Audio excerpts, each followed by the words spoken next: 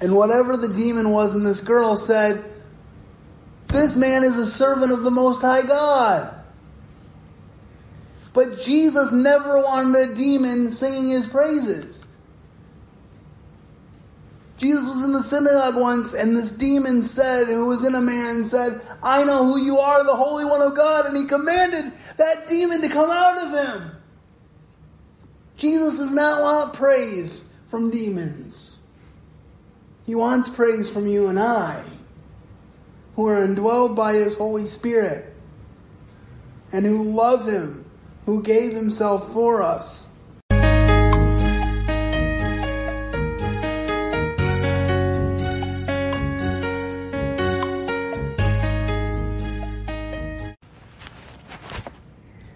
All right, well, today we come to Acts chapter 19, and Lord willing, we will cover the first 20 verses this morning, and then we will finish up Acts chapter 19 in the will of the Lord next month.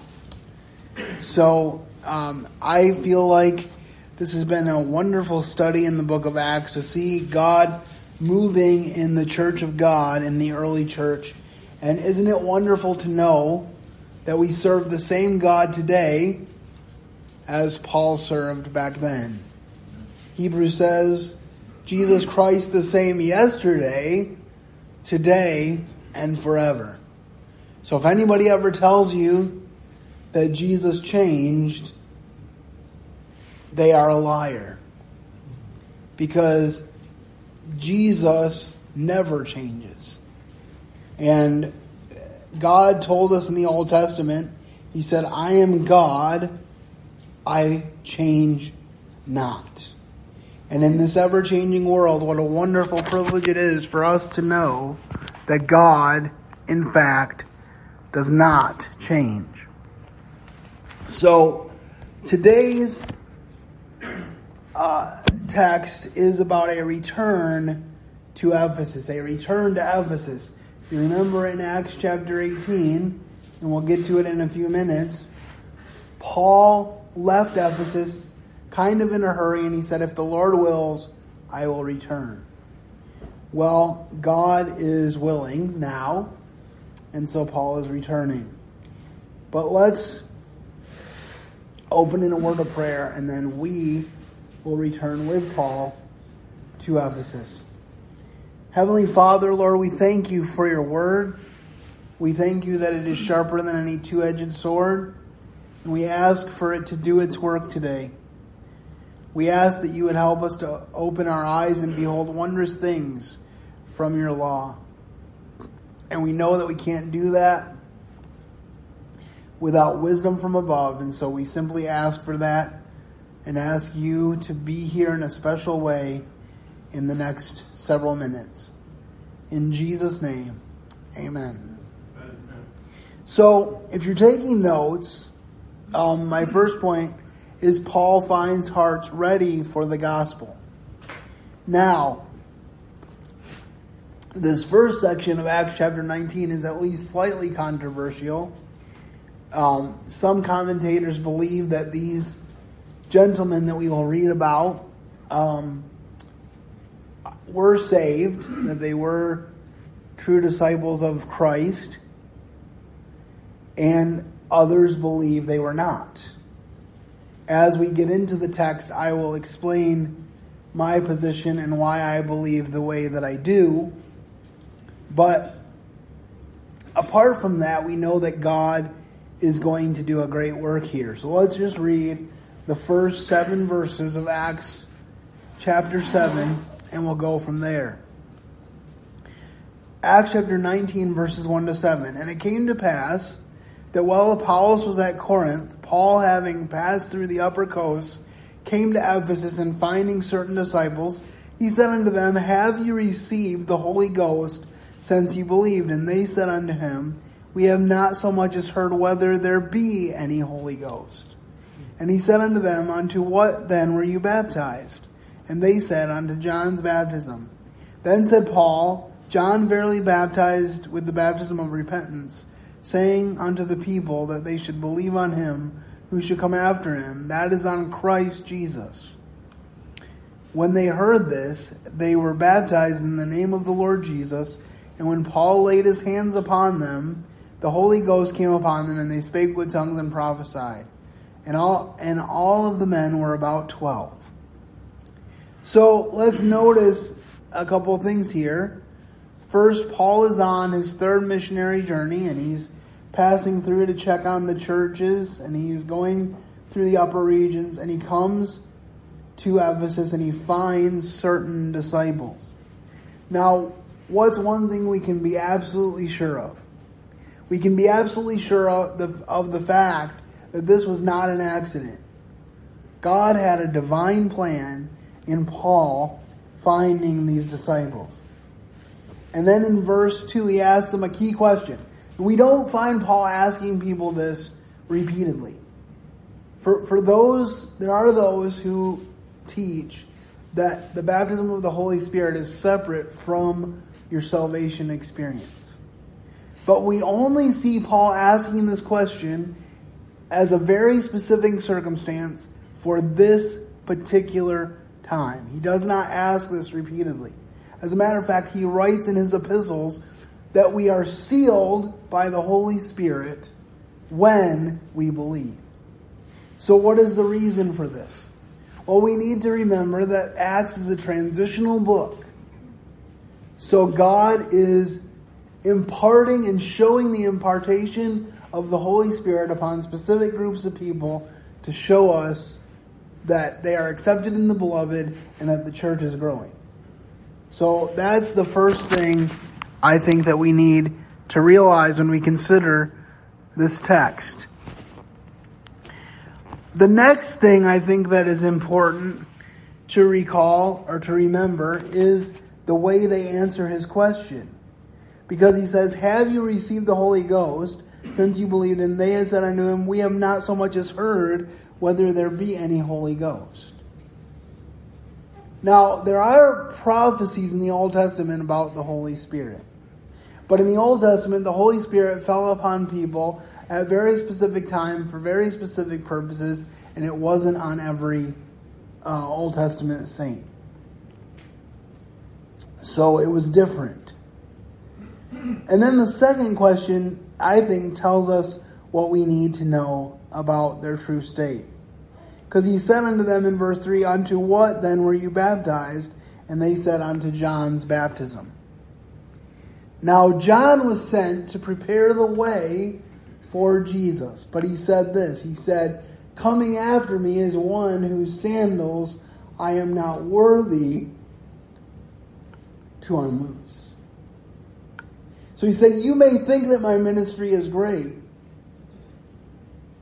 but I am not the one. I am sent to proclaim the one.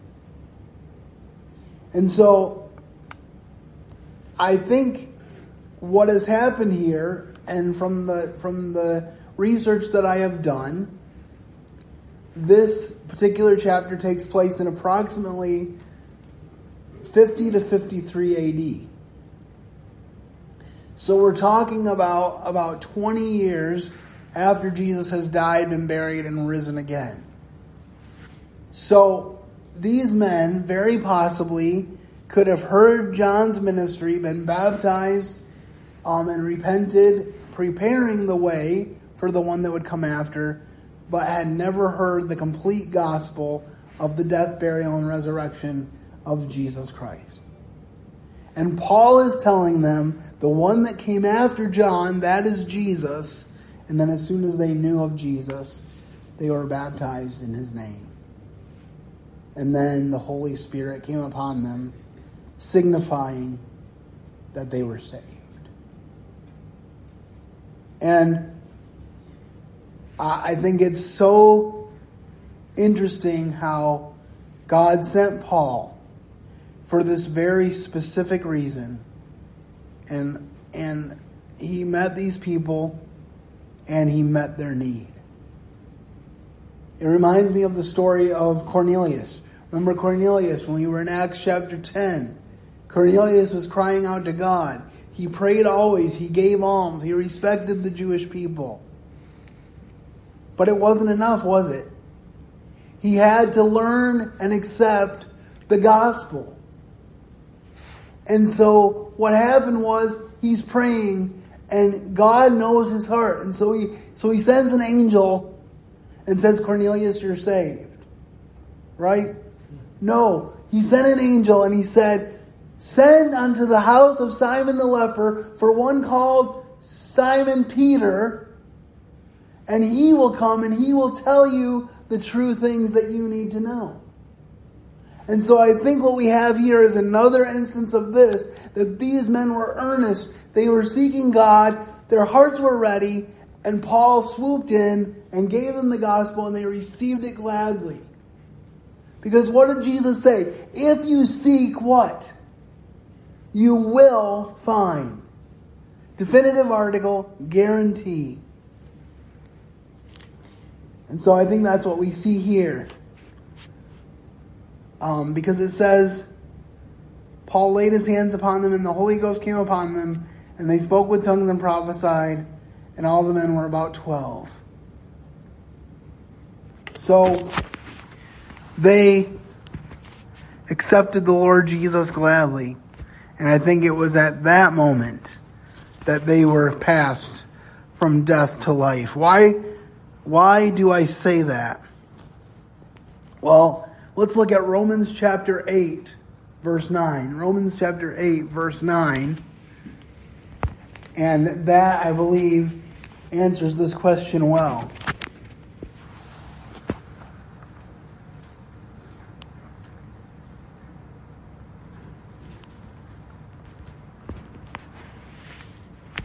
If someone gets there, if they could stand and read it for us, I would appreciate it. You, however, are not controlled by the sinful nature, but by the Spirit. If the Spirit of God lives in you, and if anyone does not have the Spirit of Christ, he does not belong to Christ. If anyone does not have the Spirit of Christ, he is not of Christ. Therefore, there is no salvation apart from the indwelling of the Holy Spirit. So once again, if someone tells you that the indwelling of the Holy Spirit takes place separate from the salvation that is found in none other but Jesus, they're wrong.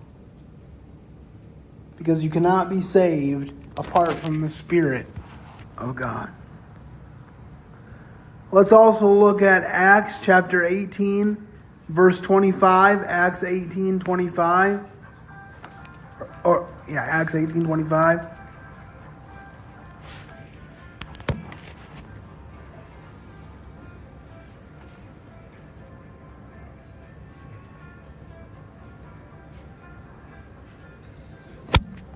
This man was instructed in the way of the Lord, and being fervent in the Spirit, he spake and taught diligently the things of the Lord, knowing only the baptism of John.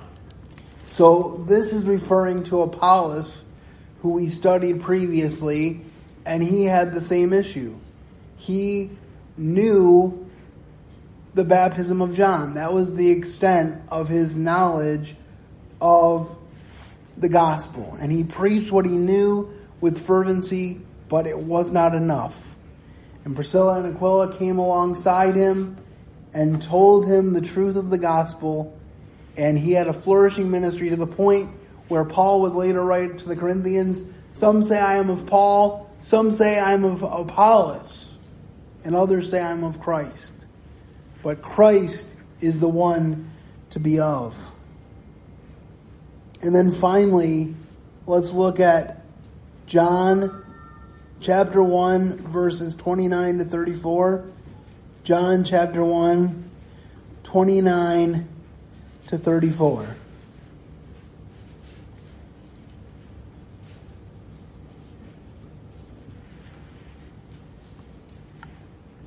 The next day John seeth Jesus coming unto him, and saith, Behold the Lamb of God, which taketh away the sin of the world. This is he of whom I said, After me cometh a man which is preferred before me, for he was before me.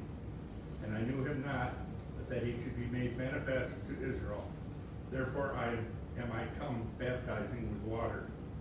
And John bare record, saying, I saw the Spirit descending from heaven like a dove, and it abode upon him. And I knew him not, But he that sent me to baptize with water, the same said unto me, Upon whom thou shalt see the Spirit descending and remaining on him, the same is he which baptizeth with the Holy Ghost. And I saw and bear witness that this is the Son of God. So this is the Apostle John giving us his a depiction of John the Baptist and his ministry, and pointing clearly to the fact that Jesus was greater and Jesus was the one to whom we needed to turn for salvation. And it is so exciting to know that God's word will always travel and accomplish what it must. It's kind of exciting to hear stories from Muslim countries of people that have no knowledge of God and how God comes to them. I remember hearing a story from Mike Fitzhugh a few weeks ago when he was preaching at our church about a guy who grew up in a socialist, atheistic regime, but in order to write a book about atheism, they had to refer to God.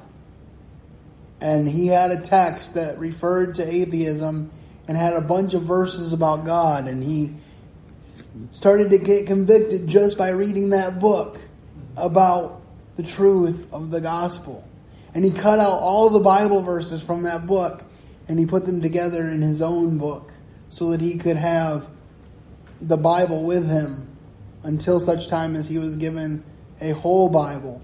But isn't it wonderful to know that a book that was written to go against God was used to proclaim the gospel? Why? Because the gospel will not be stopped. Jesus said, I will build my church, and the gates of hell will not prevail against it. Charles Spurgeon went one day into Albert Hall where he was to preach the coming... Spurgeon went one day into Albert Hall where he was to preach the coming Sabbath. In order to test out the hall with his voice, he mounted the platform and repeated the text, "The blood of Jesus Christ cleanses us from all sin." 1 John 1:7. Not long afterward, he received word that the repetition of this text had borne rich fruit. A painter at work in some great hall was startled when he heard the voice of Spurgeon repeating in the empty hall that great sentence of John's. The words so impressed him that he was converted and brought to Christ. You never know what will bring someone to a relationship with the Lord Jesus. I haven't done it as much lately, but there have been times in my life where wherever I go, I'm singing something because I love to sing. And the Psalms say that God puts a new song in your heart, and He really has done that for me.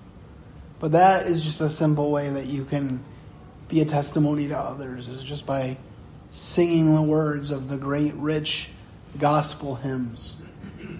And I just want to remind you that whatever sphere you find yourself in, you can still be Jesus to those around you. Paul said, "You are my epistles, known and read of all men." Point number 2 for this morning. Paul returns to the synagogue and is used mightily. Acts chapter 19, verses 8 to 12. And I love this about Paul. We've seen this repeatedly. What's the first place that Paul goes whenever he goes to a new city? He finds the synagogue. Yes, he was called to the Gentiles, but his heart was big for his people, the Jews, as well. Acts chapter 19, verse 8, "And he went into the synagogue and spoke boldly for the space of 3 months, disputing and persuading the things concerning the kingdom of God. But when divers were hardened and believed not, but spake evil of that way before the multitude, he departed from them and separated the disciples, disputing daily in the school of one Tyrannus. And this continued by the space of 2 years, so that all they which dwelt in Asia heard the word of the Lord, both Jews and Greeks. And God wrought special miracles by the hands of Paul, so that from his body were brought unto the sick handkerchiefs or aprons, and diseases departed from them, and evil spirits went out of them.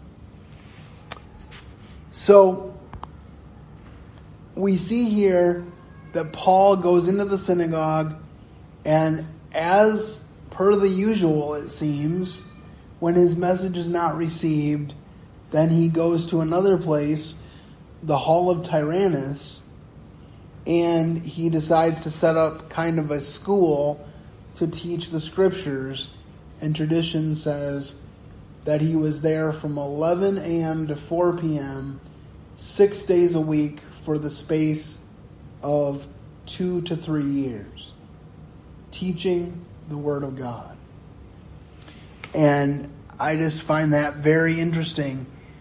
Whenever somebody tries to thwart the Word of God, God finds a way to help His Word expand.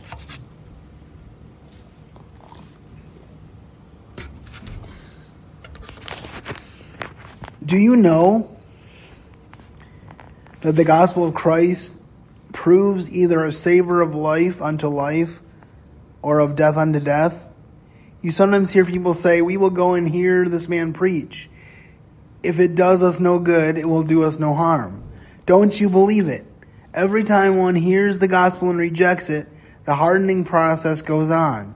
The same sun that melts the ice hardens the clay. The sermon that would have moved to action a few years ago makes no impression now. There is not a true minister of the gospel who will not say the hardest people to reach are those who have been impressed and whose impressions have worn away. It is a good deal easier to commit a sin a second time than it was to commit it the first time, but it is a good deal harder to repent the second time than the first. D.L. Moody. And then the School of Tyrannus, the Codex BZD from the 5th century adds that Paul taught from 11 a.m. to 4 p.m. when most of the city had a rest period and the building was available. This may be an item of oral tradition. Paul would work at his trade during regular business hours and then teach during the rest period. And then there's a couple different theories as to who Tyrannus is. There's one school of thought that says he was a sophist mentioned by Suidas. Suidas wrote in the 10th century, but used reputable sources back to classical times. His literary work is like an encyclopedia of political, literary, and ecclesiastical persons. There's a possibility that he was a Jewish rabbi who operated a private school for teaching the law of Moses, but there is no textual evidence for this position.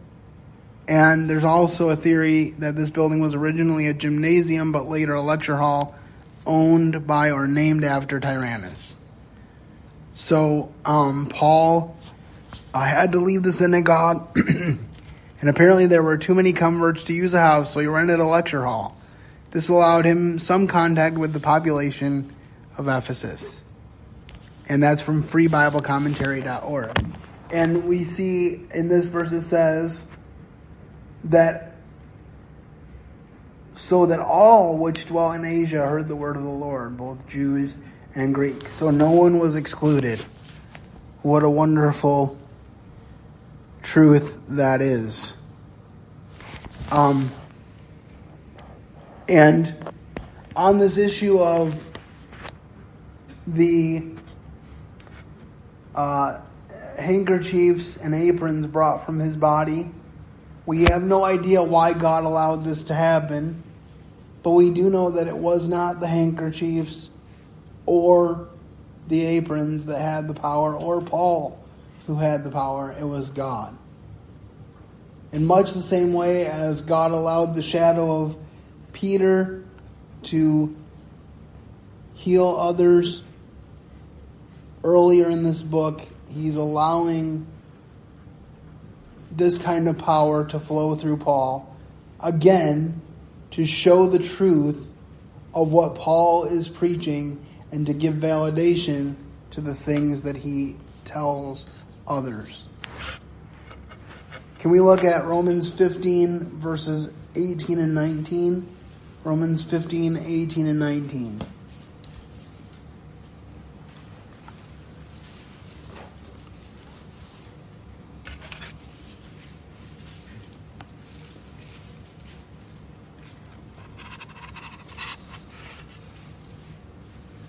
I will not dare to speak of any of these things which Christ hath not accomplished through me. In word or in deed, I make the Gentiles obedient, in mighty signs and wonders by the power of the Spirit of God, so that from Jerusalem and round about I have fully preached the gospel of Christ.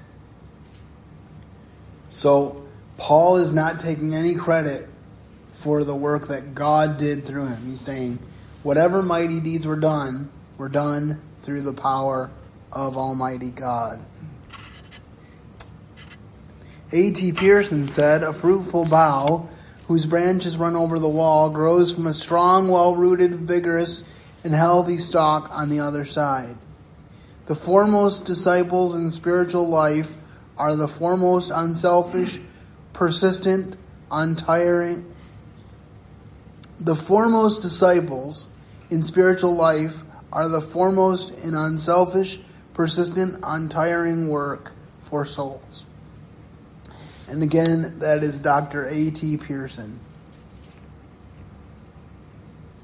So now we come to our third section of this passage, and it's Acts 19, 13 to 17. Then certain of the vagabond Jews, exorcists, took upon them to call over them which had evil spirits the name of the Lord Jesus, saying, we adjure you by Jesus whom Paul preaches. And there were 7 sons, one of one Sceva, a Jew, and chief of the priest, which did so. And the evil spirit answered and said, Jesus I know, and Paul I know, but who are ye? And the man in whom the evil spirit was leaped on them, and overcame them, and prevailed against them, so that they fled out of the house naked and wounded. And this was made known to all the Jews and Greeks also dwelling at Ephesus, and fear fell on them all, and the name of the Lord Jesus was magnified. Where did we read a similar verse to verse 17? Fear fell upon them all. It was in Acts chapter 5 when Ananias and Sapphira lied to Peter, in effect lying to the Holy Spirit, and fell down dead. It said fear fell upon the multitude and the church grew. So this wonderful miscarriage of justice, this misuse of the gifts of God, brought more growth for the church. But it's interesting here in this passage that you have these who would cast out evil spirits, these exorcists, and it kind of appears that they might have had a little power. But then they come to this demon-possessed man and they said, we adjure you by the name of the Lord. We adjure you by Jesus whom Paul preacheth. Now, what do we notice about this? First of all, this is not a personal plea. They're not talking about their personal relationship with God. This appears to be very much people that were motivated, like Simon the sorcerer, who said, I'll give you money and you give me the power to call down the Holy Spirit. And what did Peter say? He said, your money perish with you. Peter and Paul and others like them that did good works and miracles for the Lord Jesus had no control over whether this power would work. The only thing they could do is call upon the name of the Lord, and if it was the Lord's will, it happened. Remember, Paul prayed for Epaphroditus, who was nigh unto death, that he would be healed. It wasn't like Paul could just walk into Epaphroditus' room, touch him, and have him be healed. That wasn't the will of the Lord. So Paul prayed for Epaphroditus, and it appears that it was touch and go for a while, and then God restored him. But we don't read of Paul having any intervention there. You cannot deal with the spiritual forces of this world apart from the Holy Spirit. And that seems to be the way that these 7 sons of Sceva had chosen to do.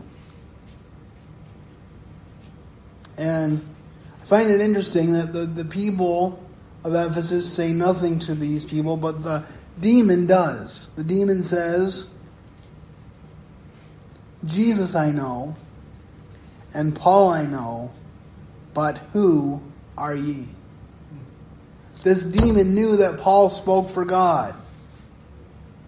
Where else did we see this in the book of Acts? A few chapters back, we saw that there was a soothsaying girl who made her masters great wealth by telling fortunes.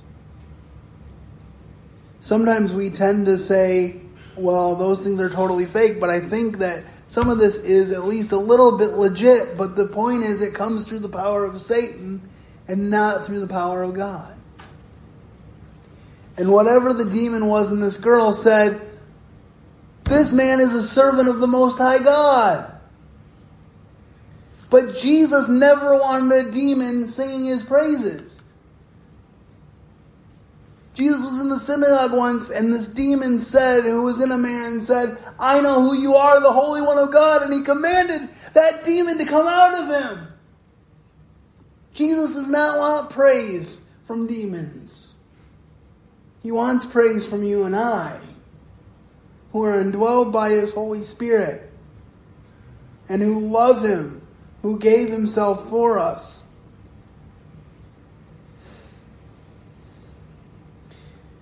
But this was also telling that they didn't know the Lord. They didn't have the power to deal with this situation. They were just in it for themselves. Another story this reminds me of is, if you remember back in Exodus, the sorcerers that worked for the Pharaoh, they were able to do the first couple of miracles in some form, but when it got to miracle 3 or 4, the sorcerers turned to Pharaoh and said, why are you messing around with this? This is nothing short of the very finger of God. And we cannot prevail against it. Isn't it wonderful to know that all of the evil people in this world who are now thumbing their fingers in the face of Almighty God will one day bow the knee before they are cast into the lake of fire, prepared for the devil and his angels. Because no one is able to prevail against the finger of God. No one. And then what's the result of trying to do something in their own power? The man in whom the evil spirit was leaped on them and overcame them and prevailed against them, so that they fled out of that house naked and wounded. They had nothing. These are 7 men against 1 demon-possessed man, and they left naked and wounded.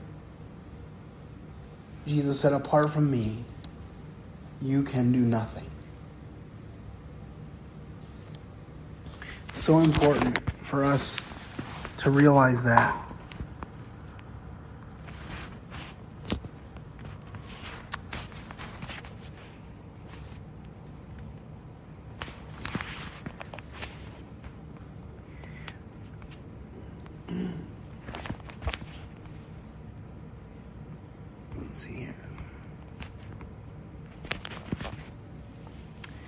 The demon has learned about Jesus and knows the divine power flowing from Jesus to Paul can overpower him.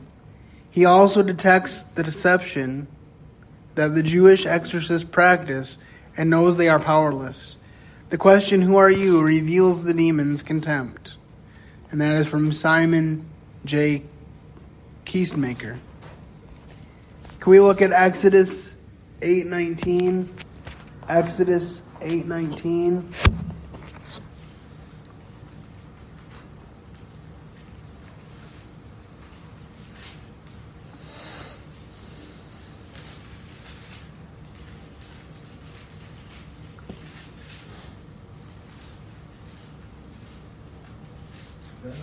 Then the magician said to Pharaoh, "This is the finger of God."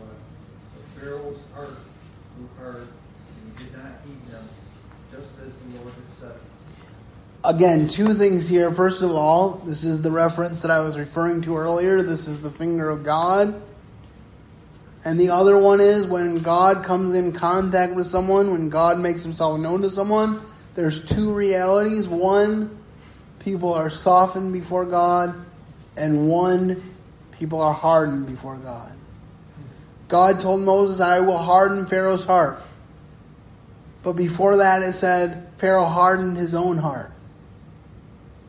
So Pharaoh's hard heart allowed God to continue to harden his heart in such a way that none of the 10 plagues of Egypt convinced him.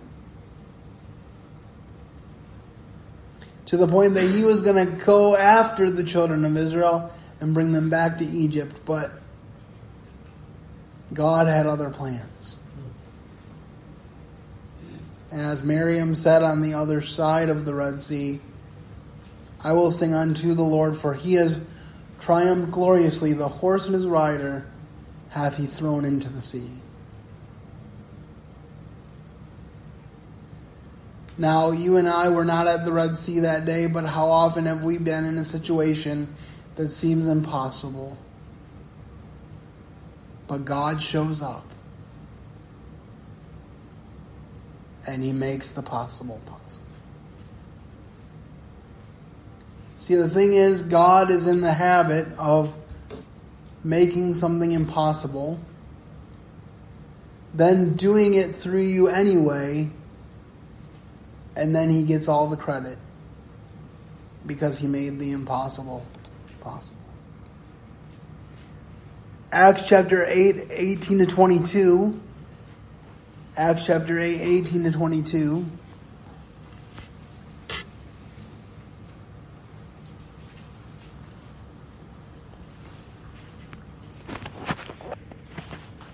And when Simon saw that through laying on the apostles' hands, the Holy Ghost was given, he offered them money, saying, "Give me also this power, that on whomsoever I lay hands, he may receive the Holy Ghost."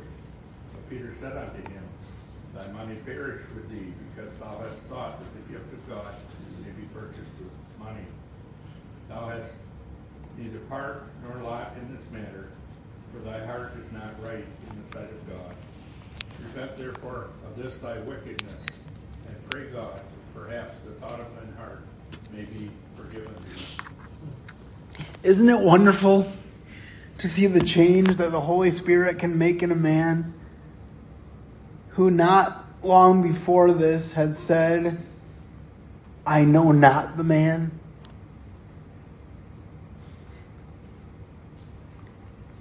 Because he was the same man, but he also wasn't the same man. Because when a man is indwelled by the Holy Spirit of God, he is not the same. Paul said, "If any man be in Christ, he's a new creature. Old things are passed away. Behold, all things are become new." I trust and hope that that is the story for you. If it's not, I'd love to talk to you about life with Jesus. When Saladin beheld the sword of Richard the Lion-Hearted, he marveled that a weapon so ordinary could have wrought such mighty deeds. The brave Englishman bared his arm and said, "It was not the sword that did these things, it was the arm of Richard. It was the arm of God that fought against the Midian host. What mattered to God? What mattered it to God whether Gideon's army numbered 100,000 or 1,000 or 1? One with God is a majority anyhow. God measures men, never counts them. And that was W.E. Baderwolf in The Man Nobody Missed. The final point, redemption is the result. Redemption is the result. Because people saw this power, they responded to the gospel. And many that believed came and confessed and showed their deeds. Many of them also, which used curious arts, brought their books together and burned them before all men. And they counted the price of them and found it to be about 50,000 pieces of silver. So mightily grew the word of God and prevailed.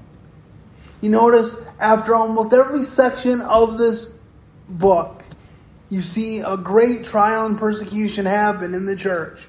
And then at the end of it, it says, so mightily the word of God grew and prevailed. Or something to that effect. Because God's word will not return void. Now, I've seen a lot of different estimates as to how much money this was. Saw one as low as 10,000. Saw estimates as high as several million. I read one place that one piece of silver was a day's wages. Whatever the amount of this, it's a lot of money that these people were willing to give up by burning their witchcraft. And so it behooves us to think about the things in our lives that are blocking us from having a thriving relationship with God. Because when we purge the bad things out of our lives and put on the good, that's when God's word can flourish. If you look at Colossians chapter 3, it's all about putting off the evil things. So then you have room to put on the good things. Most of all, charity, which is the bond of perfection. Which, of course, charity being translated is love. Love for God and love for one another. One final cross-reference this morning. 1 Thessalonians 1:11 and 12. 1 Thessalonians 1:11 and 12.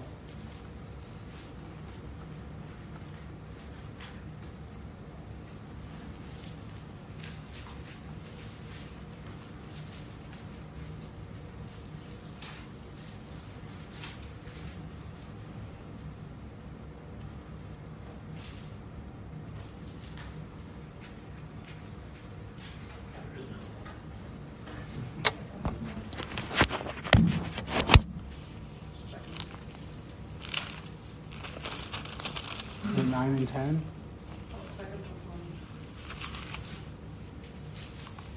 Maybe it was 2 Thessalonians.